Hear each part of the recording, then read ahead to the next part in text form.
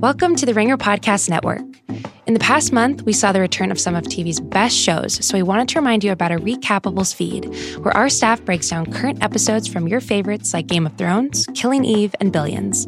Also, make sure to check in each week to hear special one-off recaps on shows like The Bold Type, Very Cavallari, Cobra Kai, and more. So as you keep up with your top shows, tune in to the Recapables feed each week on Apple, Spotify, or wherever you get your podcasts.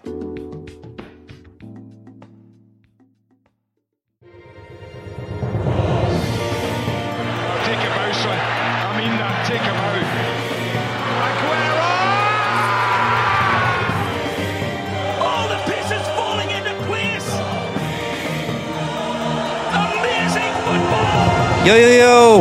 Welcome to Ringer FC. I'm your host, Donnie Kwok, East Coast Bureau Chief of The Ringer. As always, with me, my main man, Micah Peters. What's up, Micah? Yeah.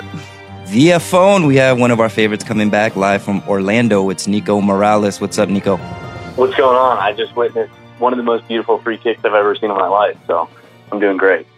Beautiful, devastating, awe-inspiring. One and the same, isn't it? Our colleague Paolo Uggetti just pointed out to me that was actually Leo Messi's 600th goal for Barcelona. On the same day, like 14 years later, of the first goal he scored for Barcelona. Wow. Symmetry. Stars align.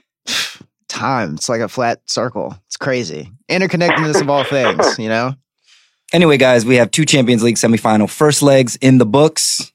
2 losses by English teams, and we're going to start with the match we're talking about now. Liverpool going to Camp Nou and getting tonked by Barcelona 3-0, 2 second half Messi goals. The scoreline ended up being 3-0 to Barcelona, but Nico, you think Liverpool were a tad unlucky not to get a goal?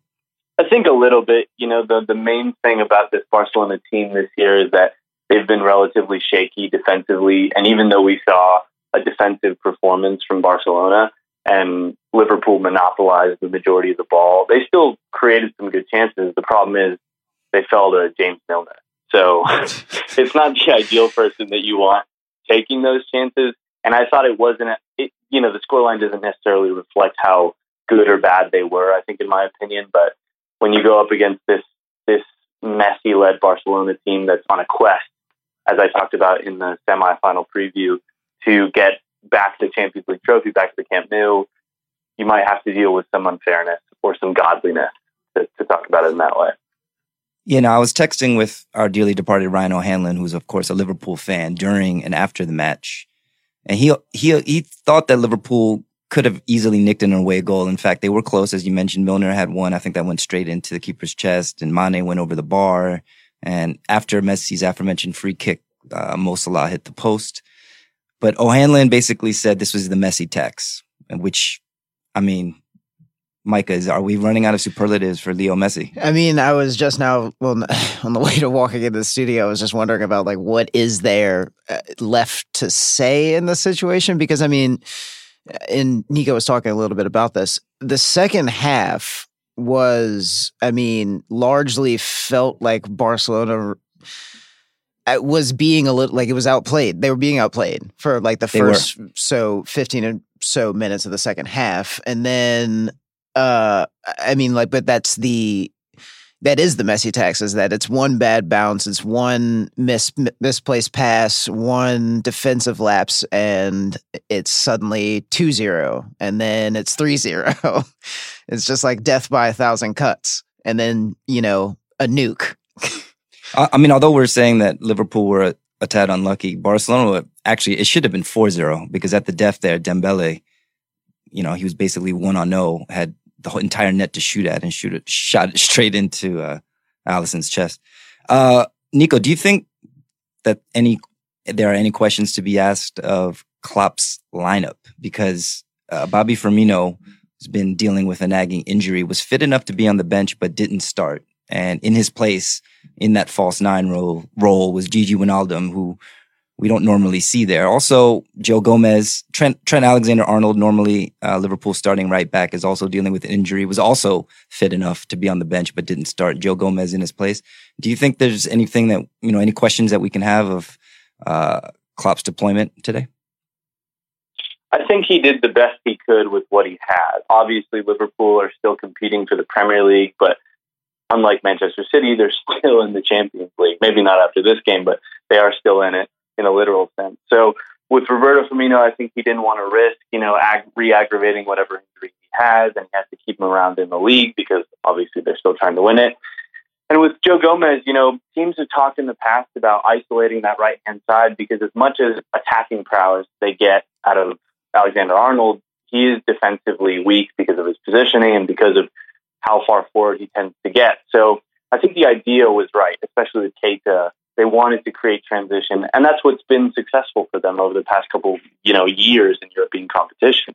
That's how they've gotten to 2 European finals now. But Barcelona did an exceptional job at making sure they basically didn't do that. Like I said, they might have rolled out a defensive game plan, but at the same time, their runs over the top and their ability to play through Liverpool's press and also stretch it out, making it less efficient through their spacing, is kind of what won them this game. Yes, Liverpool were unlucky in some senses, but there was, a tactical nuance to this that Valverde has been famous for the past 2 years at Barcelona, and it worked, as well as it possibly could have, and that's not all down to Klopp, I don't think. Yeah, and to be fair, in the first 20 or so minutes, Liverpool looked very threatening before Naby Keita limped off and was replaced by Henderson, who also played decently well. Yeah, I mean, they were exploiting because Jordi Alba was pushed so high up the pitch, or has such a penchant for getting forward, bombing up the pitch and getting the ball into the box, which is, first of all, we got to pay, respect for that amazing through ball he played to Luis Suarez for that goal in the 26th minute. Inch perfect. And, was leaving Clement Longley to deal with Mohamed Salah on the counter so many times that it would have been, I just would like to know what words were exchanged between the two of them in the locker room at halftime.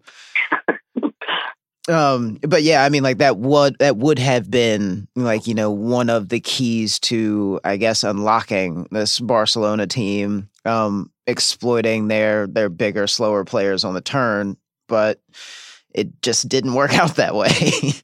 Yeah, I was wondering before and during the match if Klopp might throw a wild card in there and start Shaqiri, but I haven't been hearing Shaqiri's name a lot lately in it. I just looked at his game log, and he's played basically a total of 56 minutes since February 1st, and he's not injured.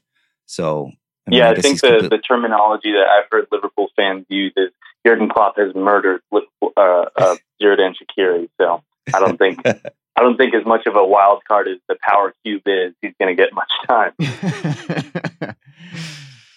Do we give Liverpool a shot at Anfield of overturning a 3-goal deficit? Okay, my head says no, but my heart, knowing that this is at the semifinal stage, and considering all the ridiculous comebacks we've seen over the last couple of seasons, and how insane and open and and just balls to the wall I feel like Liverpool is going to play in the second leg, maybe, but highly, highly unlikely. Yeah, it's tough too because, as Nico mentioned, they're obviously fighting for the league. They have a match away at Newcastle on Saturday, and then it's Barcelona on Tuesday. So not much rest for the weary. Nico, do you think there's any shot in hell? I think there's definitely a shot in hell, and hell maybe is more vague, and we can say Anfield. Anfield's a very special place, and we've seen it, just a couple of years ago with Klopp against that Dortmund team that was probably one of the better teams in Europe, despite being in the Europa League. There's always a shot with Liverpool, I think, and that's something that their supporters very much believe in. And Anfield, like I said, is a very special place. So I wouldn't put it past them, but at the same time, this is a very special Barcelona team with a very special version of the greatest player we've ever seen. So there's a lot to play for. You were kind of tweeting about this during the game. The commentary about the way that this Ernesto Valverde team plays. It was just kind of acting as though Messi was being forced into a role that he doesn't favor, despite him kind of playing the same role for the last 2 years. I think the weird thing about the way that Barcelona was set up today was the fact that Valverde does open so much space up the field, but then doesn't play his fastest attacking players. Yeah, definitely. I mean, I remember there was a game I wrote about in Valverde's first year where Betis, who are probably one of the best high pressing teams in Europe, let alone La Liga, they completely locked Barcelona in their own half, and for 45 minutes they completely shut down Barcelona's attack and didn't allow them to register any shots. And then in the second half, they brought on Ousmane Dembele, and he was able to eviscerate that high line. And that's the strange thing, is that they have now the players purchase of Coutinho and Dembele to kind of eliminate how they're high press, but they continue to stick with the best friend duo of Messi and Suarez, which is good. But at the same time, it's almost like they have solutions to every problem that can come at them, which makes this team really, really scary. Yeah, it did seem throughout large parts of the game that whenever Messi received the ball, he was quickly surrounded by like 4 or 5 white shirts.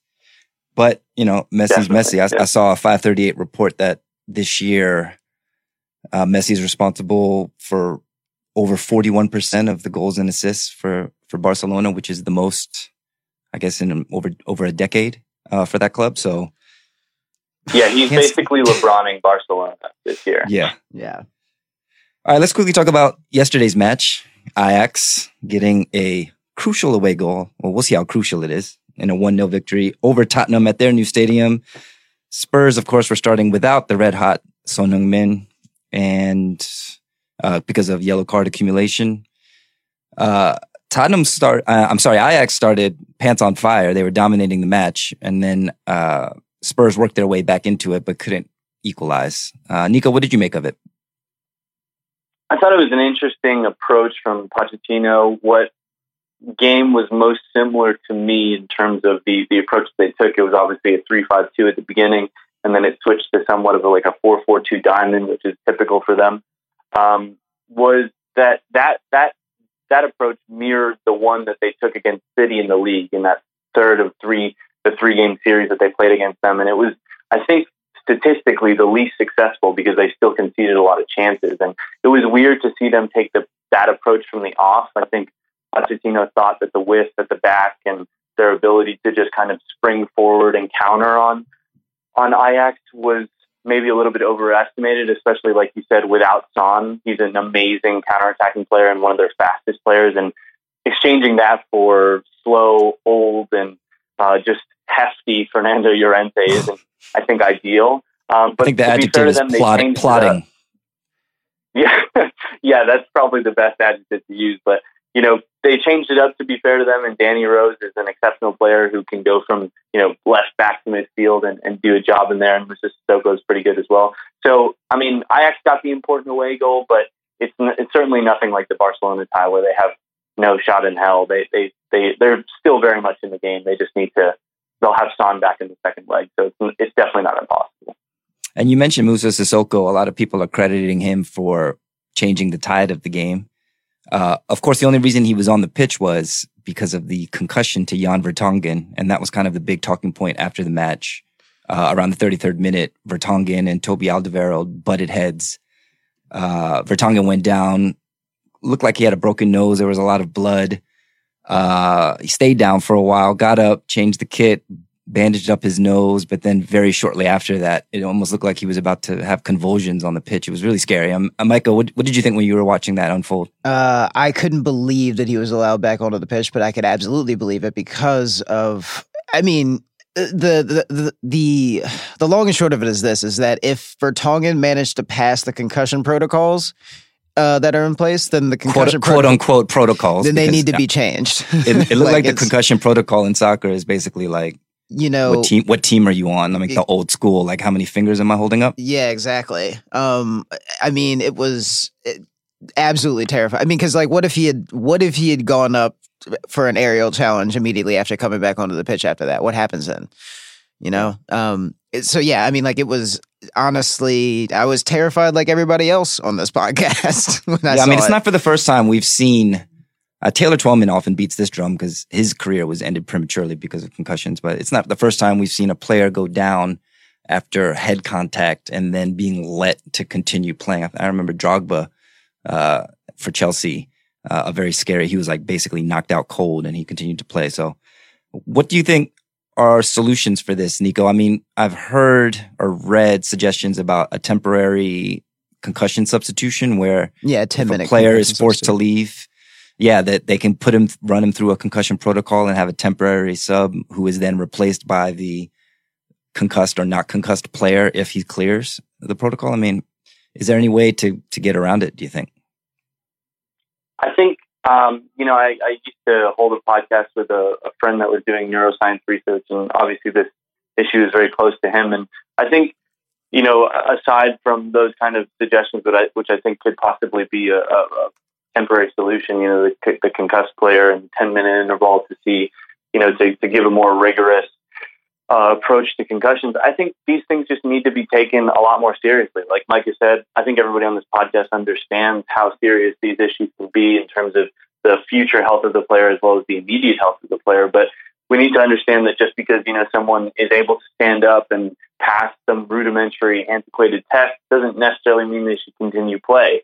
And these clubs and these leagues have a responsibility to their players, and they have a responsibility to their health. So it's a very important tie. It's a very important game. And Jan Vertonghen is an essential player to Tottenham. But unfortunately, his health and the game does not transcend that. So I think it just needs to be looked at differently, and we need to continue to speak about concussion and concussion protocol in the manner that it should be talked about. Yeah, the Spurs medical team was getting a lot of heat on social media and by pundits. So, the club made a statement today that Jan has passed tests that will continue for the next few days. They're bringing in, I think, a neurologist. I think he's definitively out for their next match, which I believe is against Bournemouth. But Jan tweeted that he's okay, and the club's reporting that he has shown no ill effects today. So that's good news. We mentioned that Liverpool were unlucky not to get an away goal. Ajax, of course, did get an away goal, but they were probably unlucky not to get a second because David Neres hit the post in the second half, which would have been a great cushion heading into the home leg.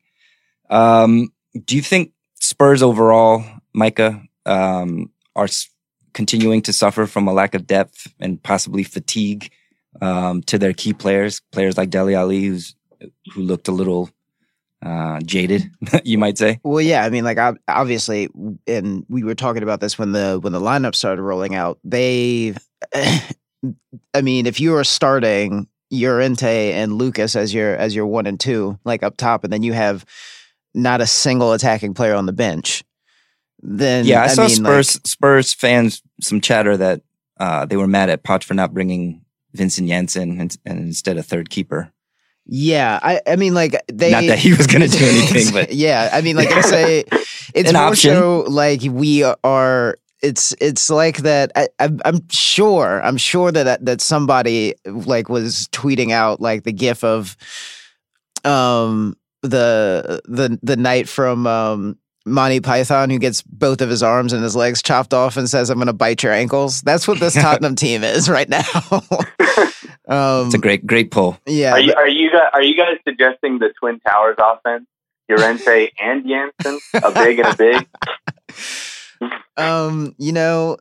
If they can combine, I'm not suggesting anything other than that this Tottenham team is shorthanded. I mean, like that's the simple truth of it. I saw a Squawka stat that Kieran Trippier lost possession 28 times during the match, more than any other player. He's very much maligned. I will award that one yike. Yeah, but it's definitely, and yet they're still very much in it with a chance at the final, going into the second leg. A lot of the talk about Ajax is about their young talent and the players that are primed to leave after this run. Also their manager, Erik ten Hag, 49 years old, bald like Pep. Also, he studied under Pep with the Bayern reserves for 2 seasons. Also incredibly stylish. Is he incredibly stylish? He's not as stylish as Pep, though. He's not as stylish. I mean, like, okay, you're not going to see Ten Hag like rocking Stone Island, but it's, it's respectable. He had a long Eredivisie career, 312 matches, center back, and he's been managing at Ajax since December 2017, the season after they lost in the Europa League final to Micah's United. But with Ajax, 70 matches, 52 wins, only 7 losses. They're alive for the treble this year. They're playing in the Dutch Cup final as well as fighting off PSV for the Eredivisie lead. And the way they play, I mean, obviously the Ajax philosophy is not because of Ten Hag. It's, through the years. But Nico, would it surprise you to see him jumping possibly to a Premier League position in the next few years? Definitely within the next few years. He's a purveyor of, again, that philosophy that it's not necessarily just about the possession, right? This is the thing we've come to admire about this Ajax team in Europe, is that even against Tottenham yesterday, you could see it. It's what some tacticians are calling variable pressing. It's this idea that you can force the ball into specific areas or into specific players that you can further exploit if you can press aggressively and then reel it in at different moments, at different stages and different parts of the field. And that's something that's tactically unique. So, he's not just a copy of these guys that he studied under. He has his own ideas and his own thoughts. And I think he's done, this is probably the most you could do with this extremely talented group of players in the Dutch league. Like you said, they're on course for the treble. It would be absolutely incredible just to see them in a Champions League final, and they're almost there. And then they're still competing for the Dutch League and the Dutch Cup. So, yeah, I could definitely see him taking charge, maybe of a United in a couple of years, given where everybody seems to be going. But yeah, it would be interesting. Oh man, poor Solskjaer. So can Ajax finish the job? It's Wednesday, May 8th in Amsterdam. Tenuous 1-0 lead. Sonny, of course, is back.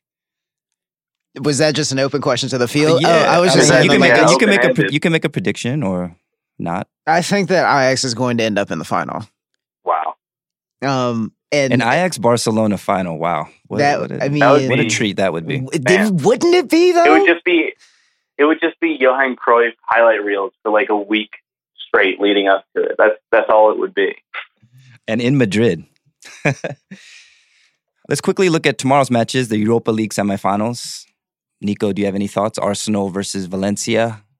Eintracht Frankfurt versus Chelsea. We're still headed on this Arsenal-Chelsea collision course, possibly. The English teams, would you say, are favored? That would be exceptional to see, another Premier League matchup dominating Europe. But, it's almost like Chelsea's mirroring United of a couple seasons ago, where maybe their only a chance to get into the Champions League next season lies within winning the Europa League, which would just be exceptionally funny. That's the case for Arsenal, too. Very much. I mean, so. It's not their only chance, but yeah, I mean, it could be, the Europa League final, the fight for the final, English Champions League spot. Exactly. Yeah. I can see both of the English teams going through and then having a fully English final, full 4-4-2. Yeah. What a layer that would be. Just, I mean, like if both teams, trying to backdoor their way into Champions League football next season, because Hazard is definitely going to leave and Arsenal need to attract a host of new players as well. Yeah. We'll talk more about the Premier League in a bit. Quick hit here. We sent our best to Iker Casillas, 37-year-old goalkeeper for Porto, of course, former Real Madrid legend. He suffered a heart attack during a training session earlier today. Thankfully, according to the club, his life is not in danger. So sending our best wishes to him. All right, we'll take a break here. When we come back, we'll talk about what happened in the championship on Sunday, as well as the rest of the Premier League schedule. It can be a little frustrating, especially if you're in a hurry or running late, to find yourself at a railway crossing waiting for a train. And if the signals are going and the train's not even there yet, you can feel a bit tempted to try and sneak across the tracks. Well, don't. Ever. Trains are often going a lot faster than you expect them to be, and they can't stop. Even if the engineer hits the brakes right away, it can take a train over a mile to stop. By that time, what used to be your car is just a crushed hunk of metal, and what used to be you, well, better not to think about that. The point is, you can't know how quickly the train will arrive. The train can't stop even if it sees you. The result is a disaster. If the signals are on, the train is on its way. And you just need to remember one thing. Stop. Trains can't.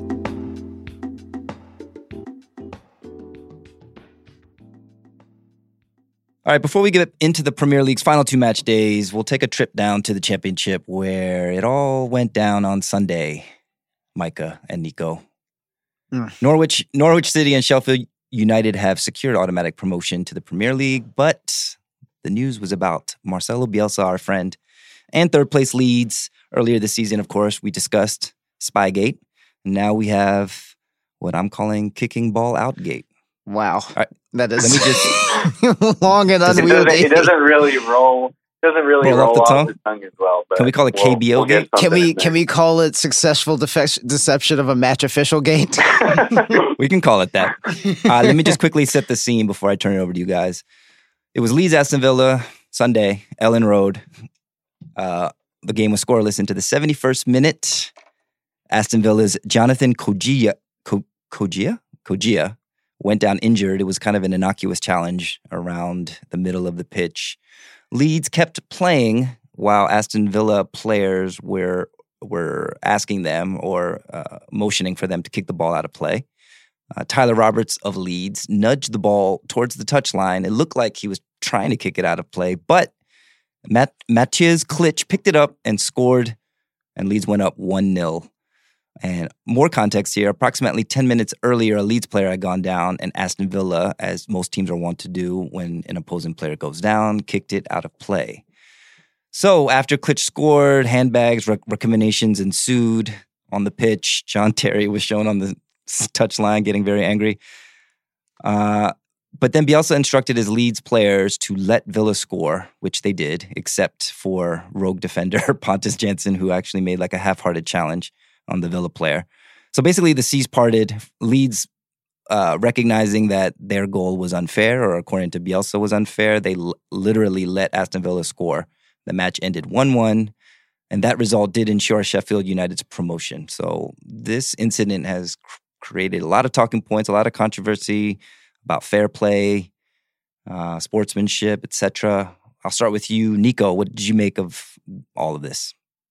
It's really interesting because a good friend of mine, John McKenzie, is writing a book about Bielsa currently because he's a Leeds fan and he currently lives near Leeds and Leeds is his boyhood club. And, you know, coming and seeing Marcelo Bielsa completely almost like revolutionize the very face of the club and almost, almost getting them back into the Premier League has been such a journey for the club and such a historic club.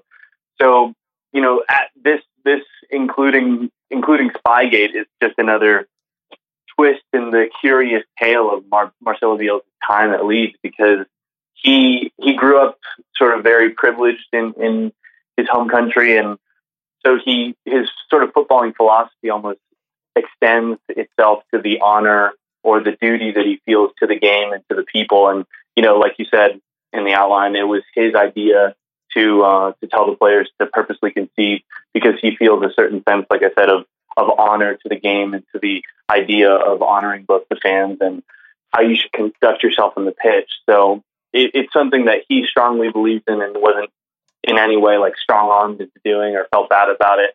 But yeah, it's just, I mean, you couldn't ask for another crazy moment in Marcelo Bielsa's time in the Championship. And it's just, these kind of things seem to follow him no matter where he goes because he's such an enigmatic figure.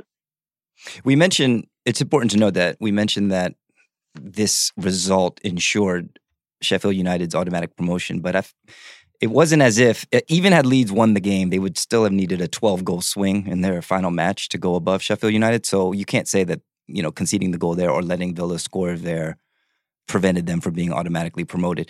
Had that been the case, though, right, like let's say it was that those were the stakes, do you think Bielsa would have reacted the same way or instructed his players the same way, Micah? I doubt it would. You know, that whole the campaign around it's the high school basketball game and the ball goes out of bounds and the call goes one way and then the player steps up and then the emotional music starts playing and he's just like, "Coach, I touched it."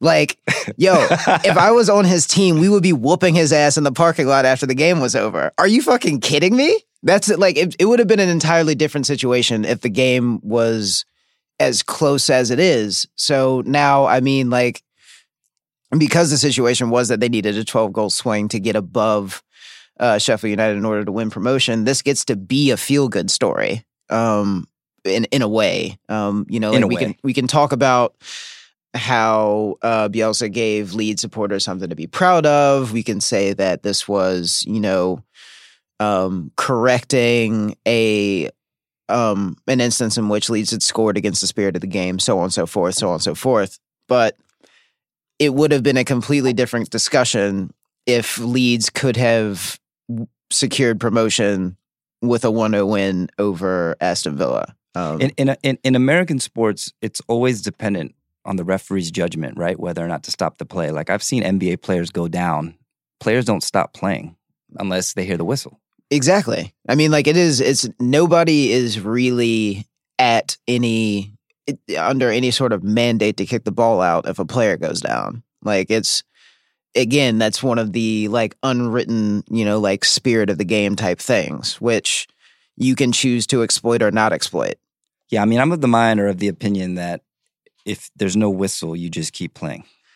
Yeah, I mean, like generally, like in my daily life, that is where I'm at. But I mean, like, there would be times when I was playing youth soccer, my coach would be like, "Kick the ball out," and I'm just like, "Why?"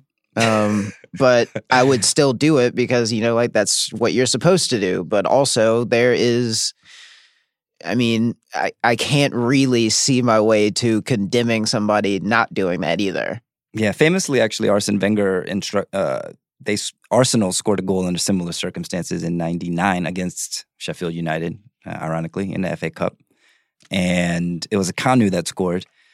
And Wenger offered them a replay of the match, which they played, and Arsenal won. But, I mean, Nico, don't you think it should be the referee's decision ultimately?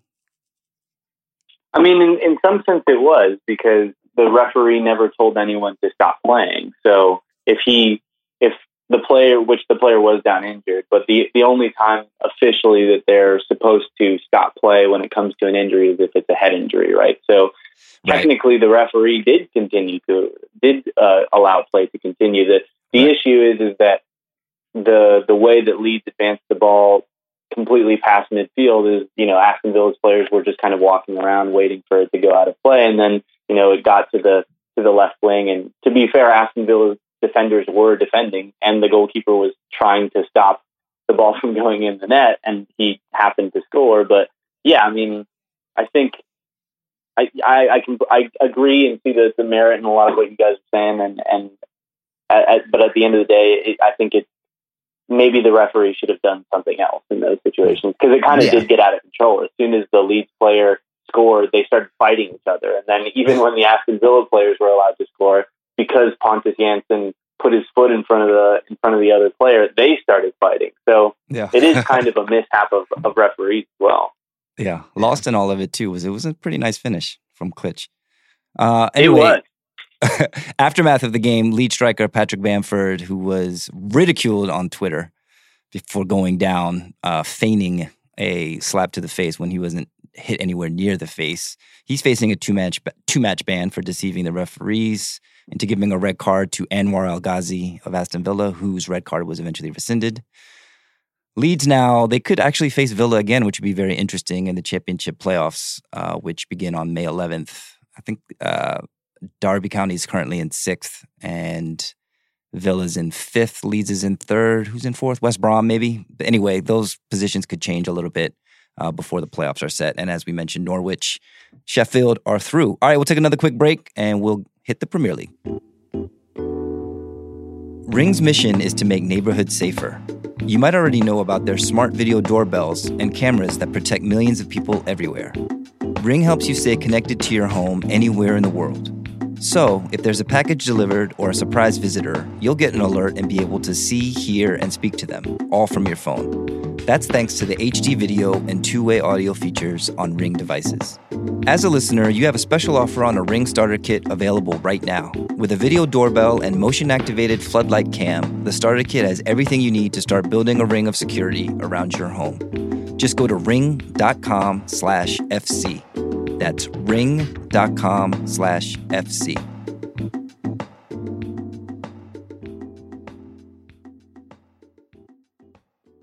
All right, 2 more matches left in the Premier League. I think, Nico, one of the last times you were here, maybe like 10 match days ago, we went over the schedule and I fucked up all the homes and aways. But now that there's only 2 matches left, I can guarantee you and all the listeners that I've gotten it right. Perfect. Smaller sample size to not fuck up.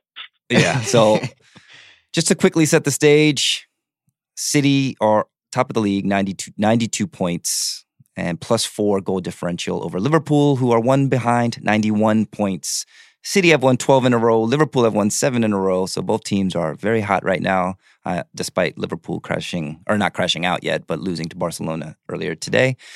All right, Manchester City's remaining 2 matches, home to Leicester next Monday, and then away to Brighton on the following Sunday. So Leicester home, Brighton away. Liverpool are away to Newcastle on Saturday. They have that Barcelona second leg, and then home to Wolves on the final day of the season. We're looking at 2 bogey teams here: Leicester for Manchester City and Wolves for Liverpool. I mean, as bogey teams insofar as they've given the teams trouble. Yeah, potential losses.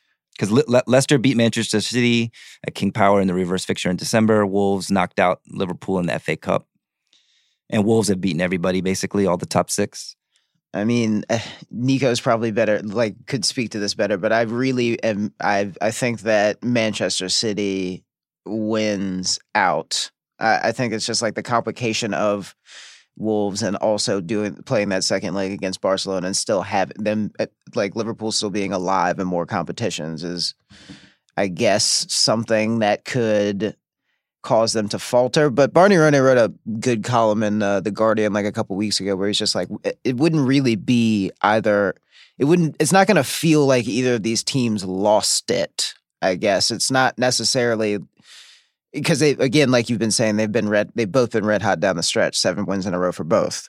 It doesn't, right. So it's just like, I don't think that it'll feel like this season isolated, like either of these teams would have lost. But they've both been amazing thus far. But the implications for Liverpool would be broader since it will be now 4 seasons that Liverpool could be walking away from a season without any silverware. So 538 currently has City with an 81.9% chance to win the league. So Nico, can you make an argument for the 19.1% chance that they're giving Liverpool? So yeah, I can definitely make an argument for the 19% chance or whatever it is for Liverpool, in the sense that even though Spurs and Manchester United were very tough games for Manchester City, they still have to deal with Leicester, which are, led by Brendan Rodgers at this point, and a very good team outside of the top 6. And there's a massive stylistic difference. And I still rate Liverpool's schedule to be easier at this stage than the teams that Manchester City have left to face. And that's kind of the difficulty. I think you were saying there that it will not feel like either of these teams will necessarily have lost the title at this point, but it's still going to be a massive disappointment if Manchester City will have gotten through 2 of their toughest games. When we looked at, or when people were looking at their schedule a couple of weeks ago, I think in Brian Hanlon's newsletter that is excellent that he sends out, that was the main reason that he said Liverpool still have a great chance at winning the title, is because Manchester City's schedule is so much harder. They've gotten through those games, but it's still a lot more difficult given the last 2 opponents.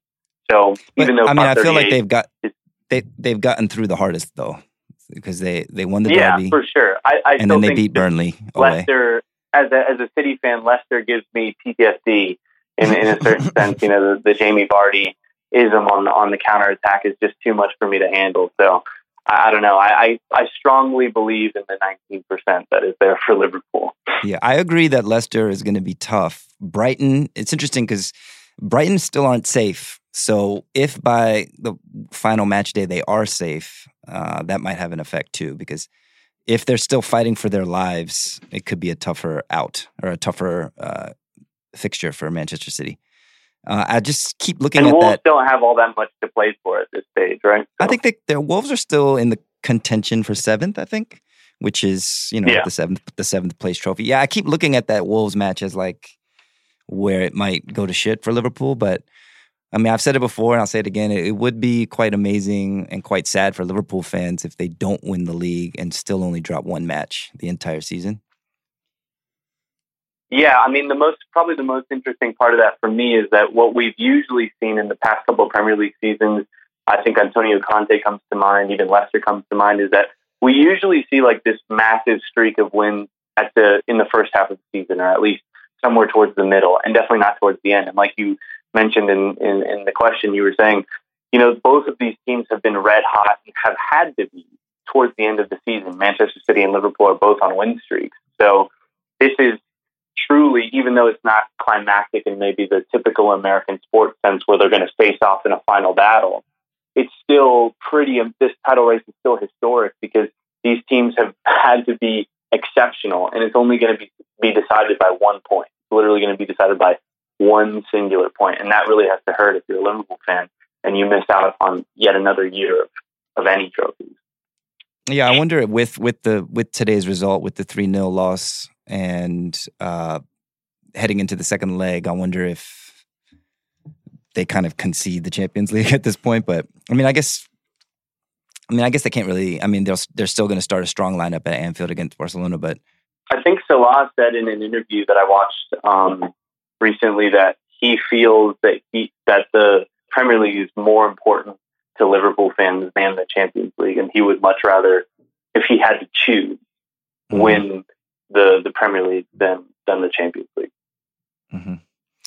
And they might just win nothing. So top 4 scenarios. Spurs are currently in 3rd.